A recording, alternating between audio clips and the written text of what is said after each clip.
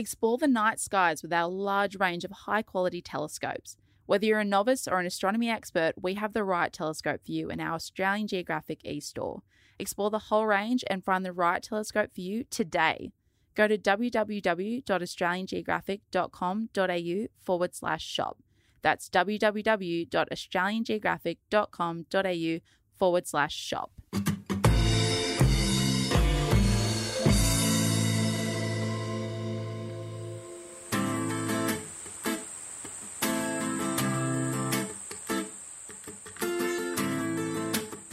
Hi, I'm Angela Heathcote and this is Talking Australia. Today, I'm talking to fairy tern expert Claire Greenwell. Claire has dedicated her life to understanding and conserving Australia's fairy terns, an adorable group of beach nesting seabirds listed as vulnerable to extinction.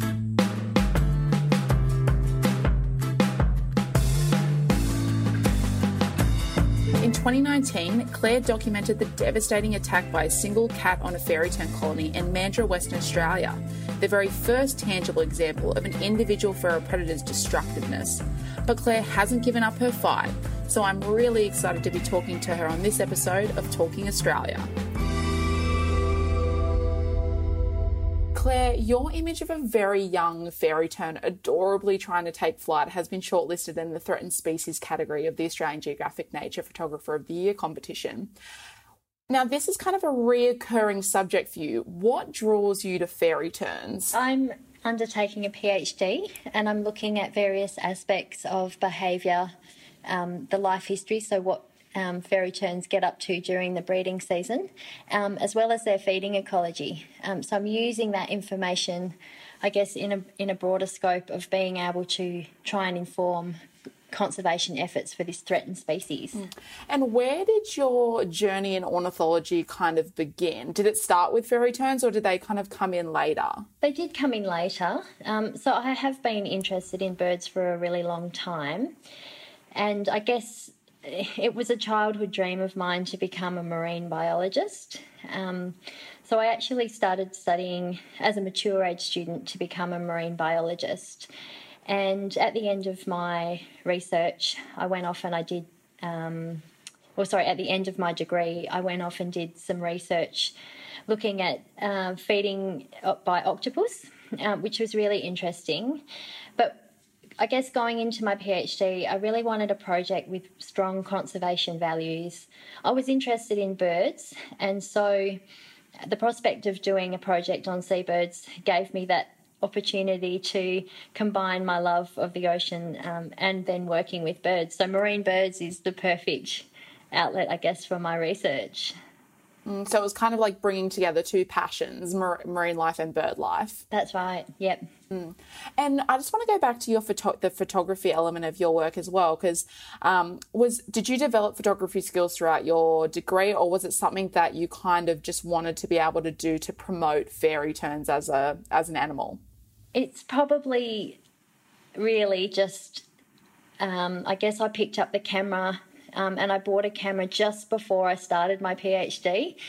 So I'm pretty new to photography. I've only been going for a couple of years, and I wanted to be able to document my research. So I wasn't experienced in any way, and I started, just learning a few things online and seeing how I could improve my skills.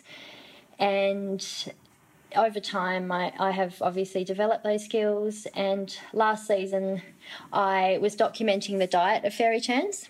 And so the birds actually bring the prey back to the colonies. The males provision their mates during the breeding period, early breeding period, so that the females can gain enough nutrients and energy to be able to lay eggs. But then obviously once the chicks start hatching, both the males and the females provision their young.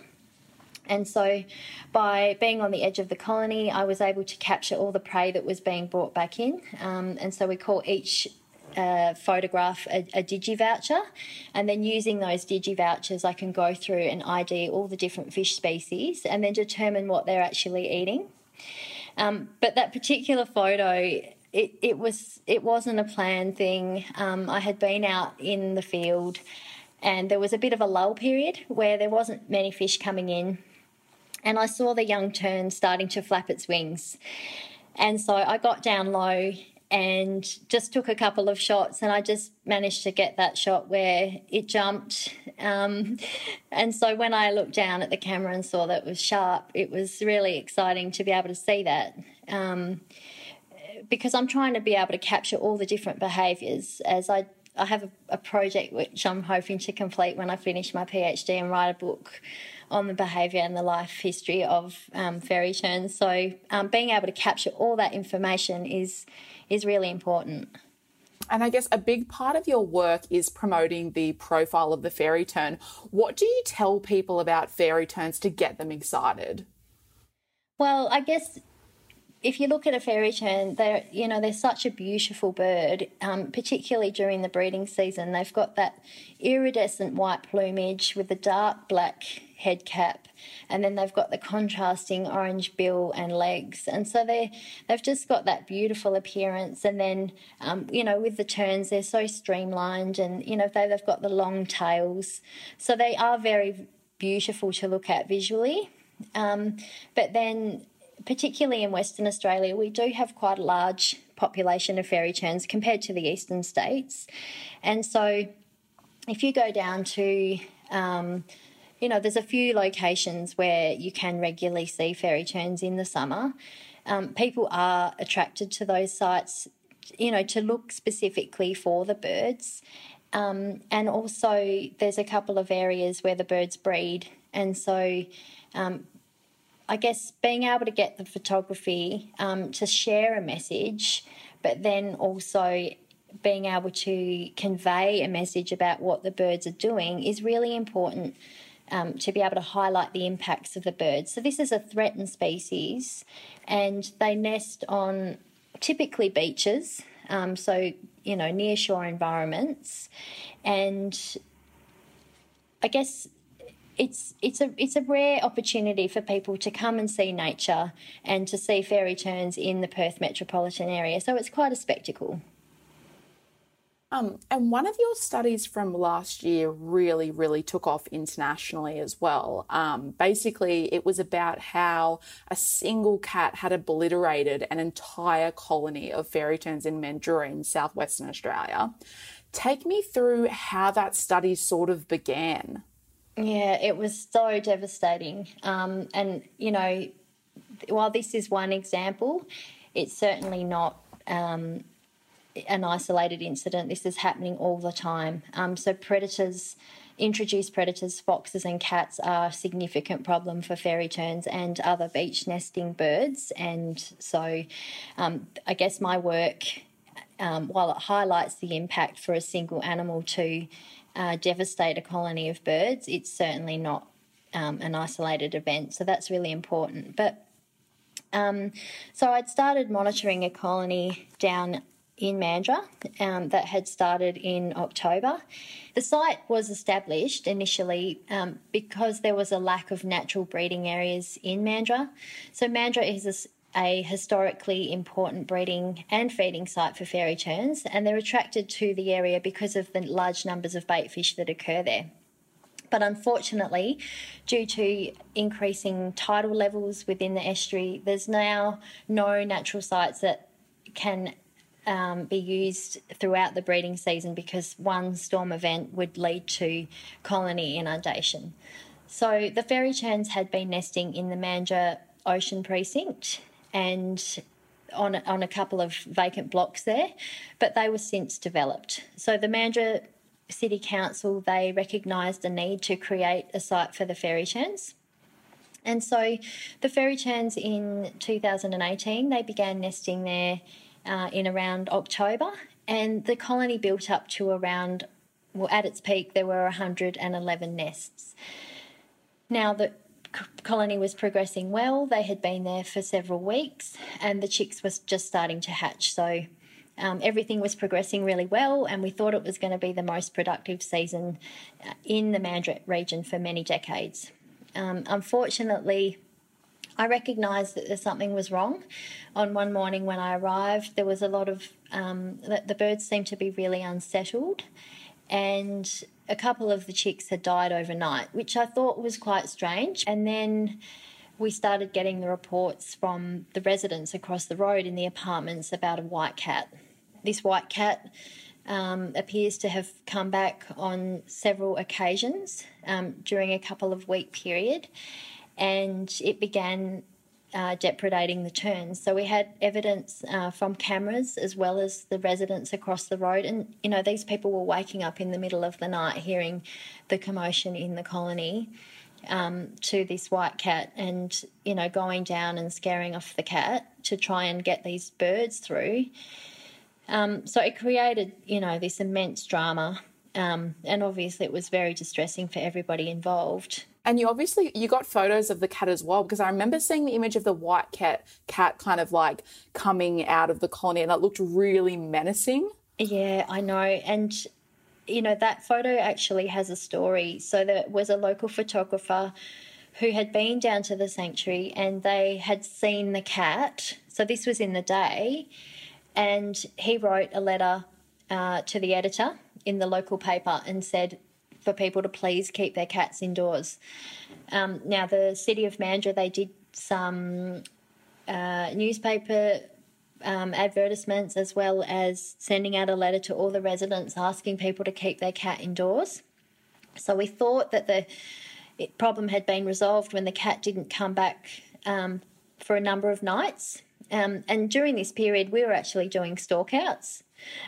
So one of the residents actually lent me a bus, and we stayed there over the weekend. And on the first night that we stayed there, the cat visited the colony on 3 occasions, and we had to chase the cat away. But we basically had people lining up to come and watch over the turns to make sure that they could get through the breeding season.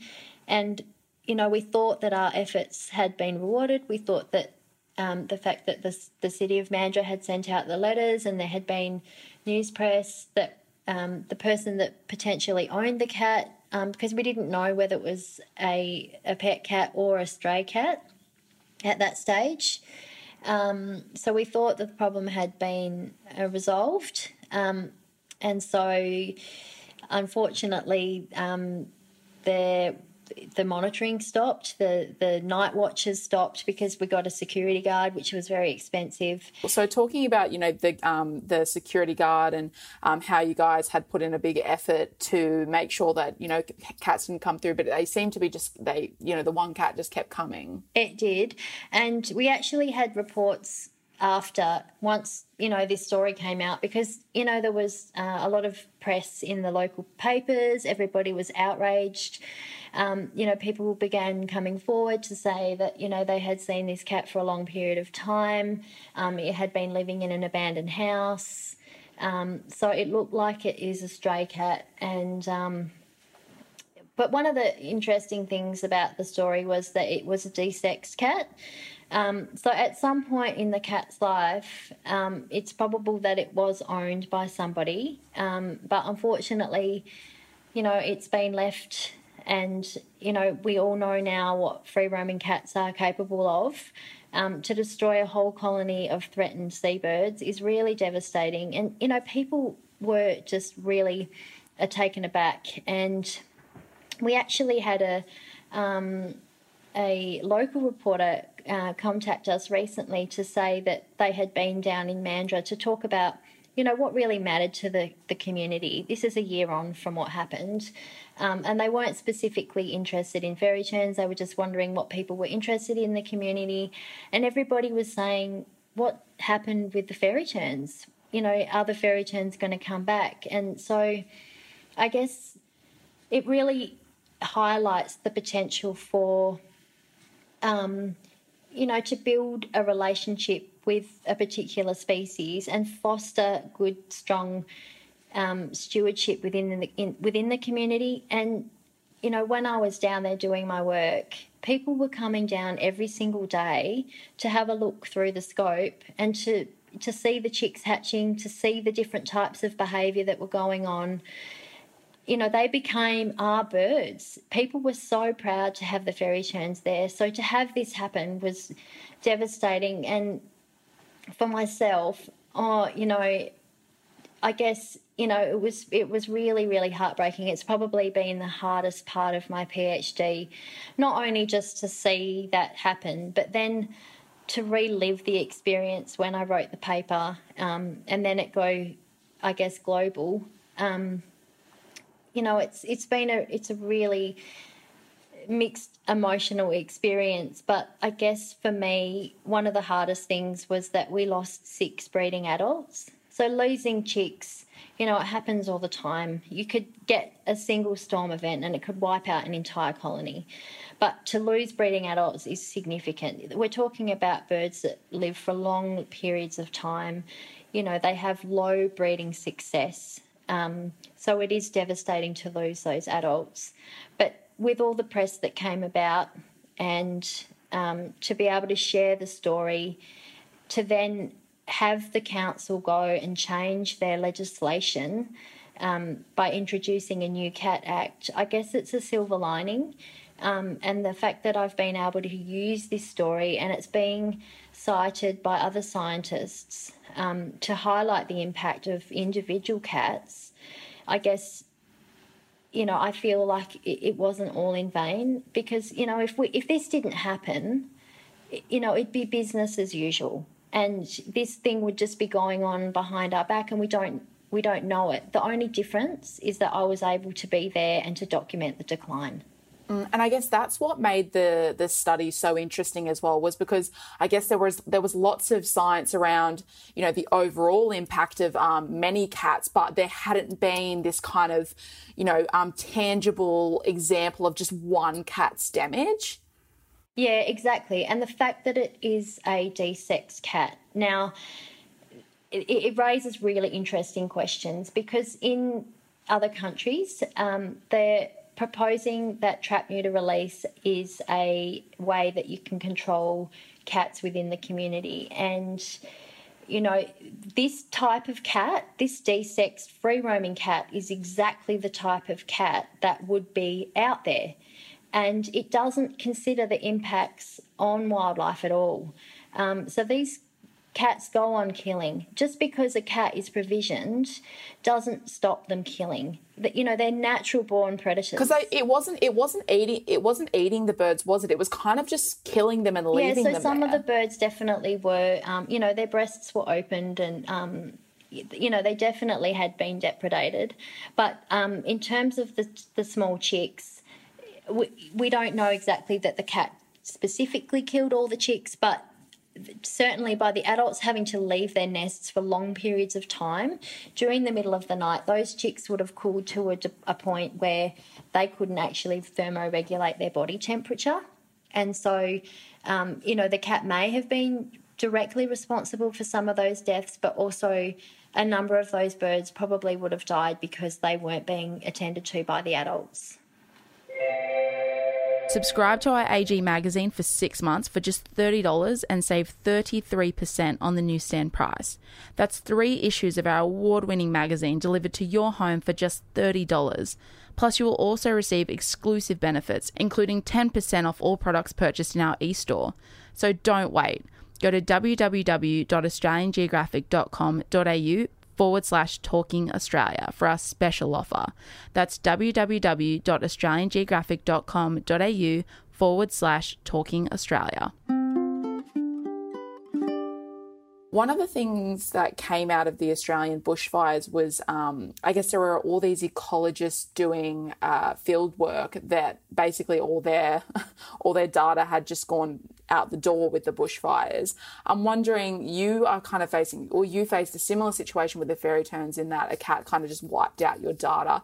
How does it feel when that happens? Both from a work perspective, but from an emotional perspective as well. It didn't really impact my particular study so much. At that point, I was mainly just monitoring the progress of the colony.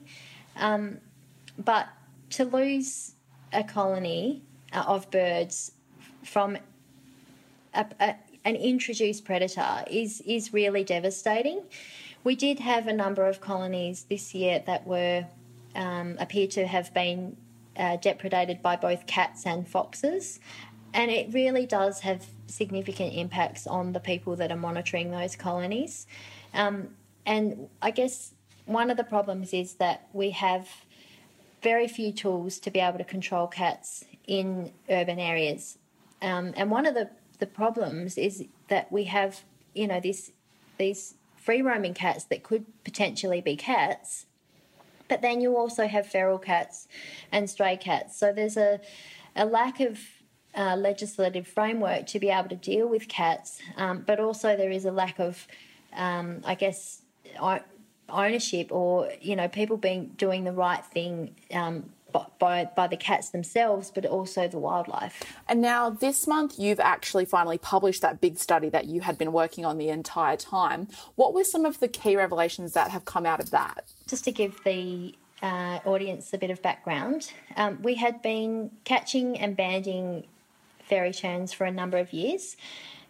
We had been putting little colour bands on the adults, and the chicks, they just get a incoloy band, which also the adults do get, but the colour bands basically signify the location that the birds were banded. So most of those were colonies, but there were also some night roost locations. And from that information, by going out and recapturing birds, whether that was recapturing them and having them in the hand or using telephotographic lenses to photograph the band number as well as the colour bands, all that information has been used to document the seasonal movements and the metapopulation structure of fairy terns in Western Australia.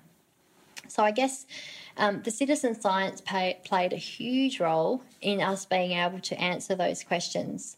So we had a number of people that regularly went out into the field who were interested in documenting fairy terns, and so we used that information basically to see, do the birds come back to the same areas to breed?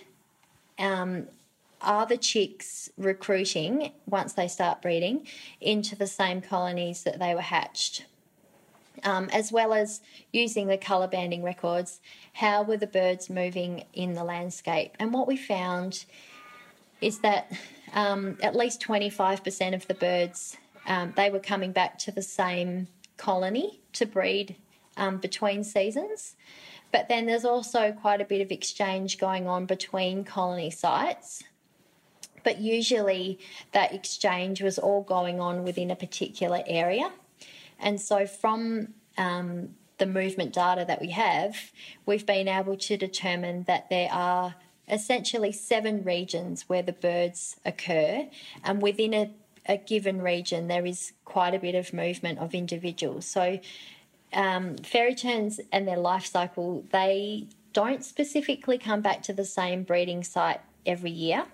So they nest in quite ephemeral habitats. So those beaches, you think about coastal processes, what goes on during the winter, a whole beach might be wiped out, and so a particular sandbar might not be available from one year to the next.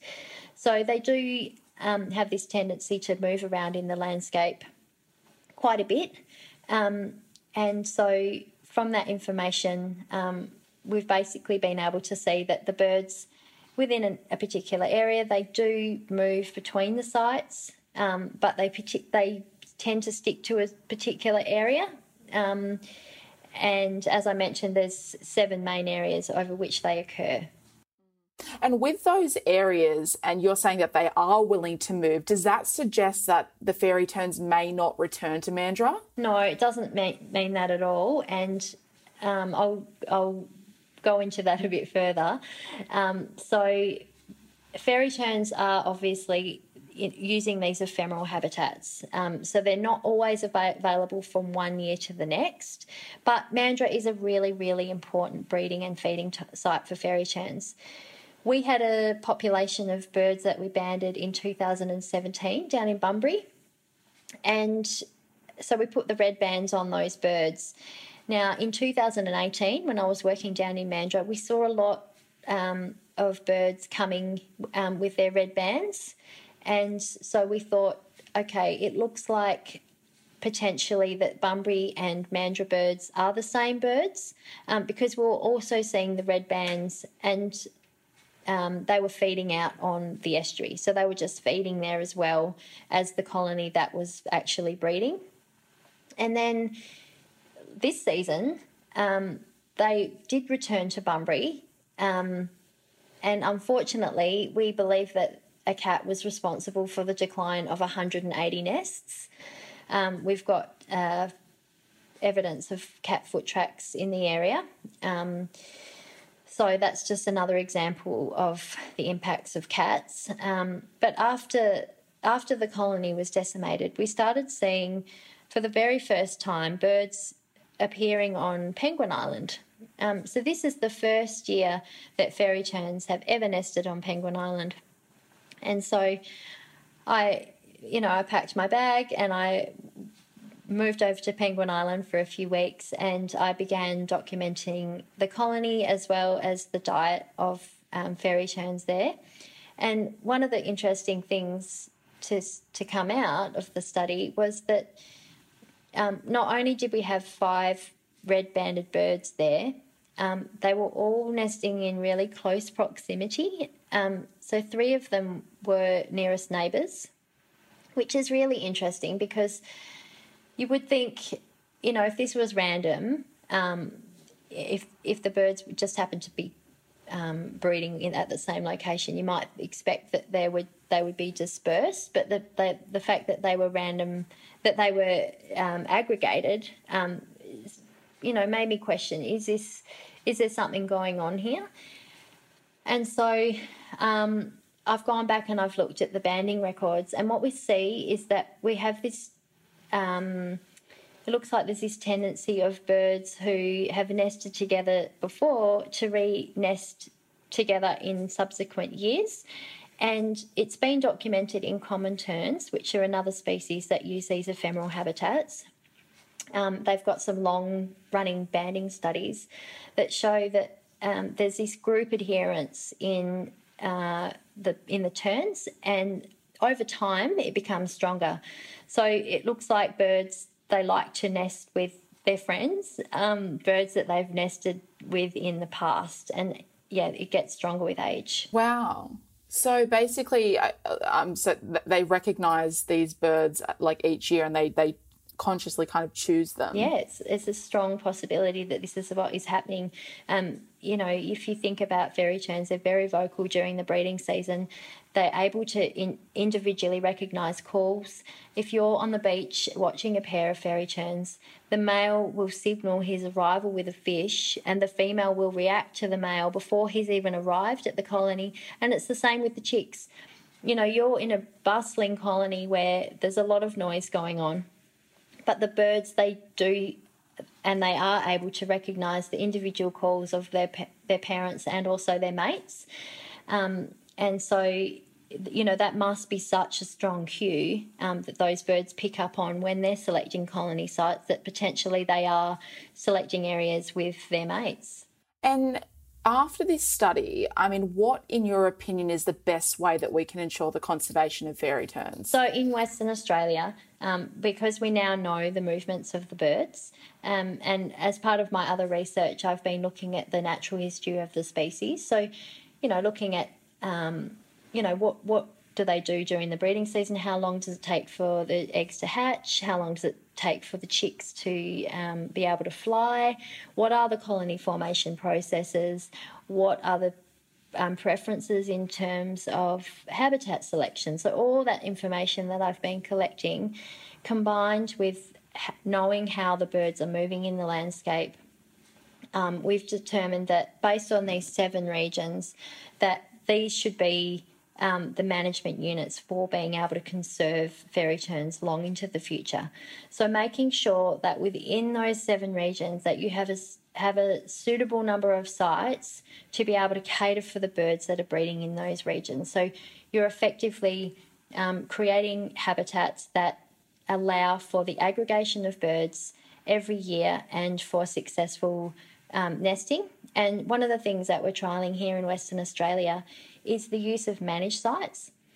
So a managed site is essentially an area that is designated for a specific purpose, so for fairy tern breeding, and then we manage that habitat to suit the needs, the habitat needs of the target species. And obviously those habitats would be, they set up in historically important breeding areas where there are the fundamental resource requirements of the target species. So by creating managed habitats and trying to deter predators, doing all that trapping and the things that,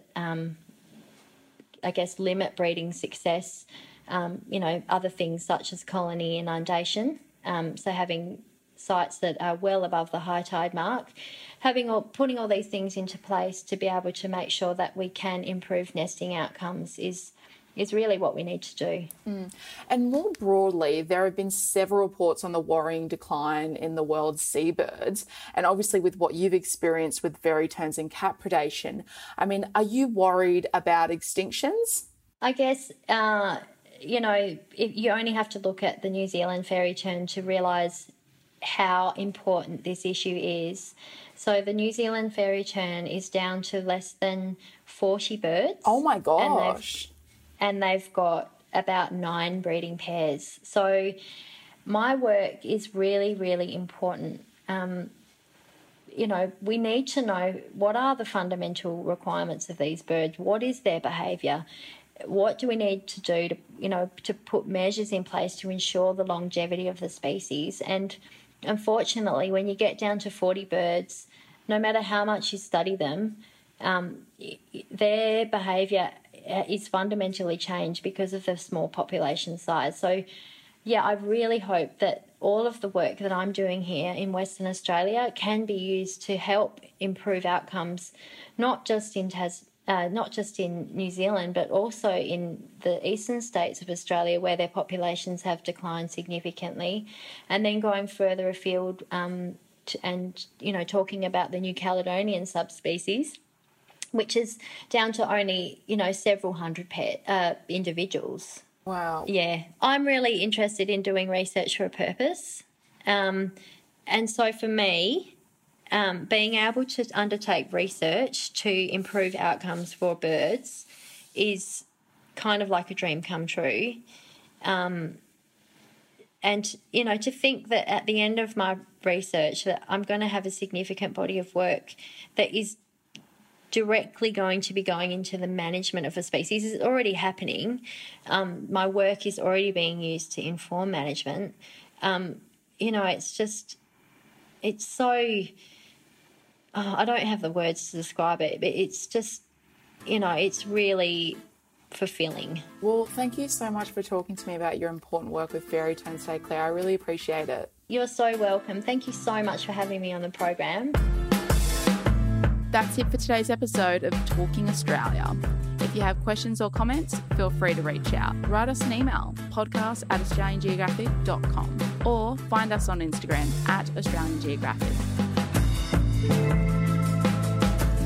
And if you go to australiangeographic.com.au/Talking Australia, you'll find a special subscription offer. So don't wait. Go to australiangeographic.com.au/Talking Australia. Also, make sure to subscribe to the podcast on iTunes, Spotify, or wherever you get your podcast from. Thanks for listening. Until next time.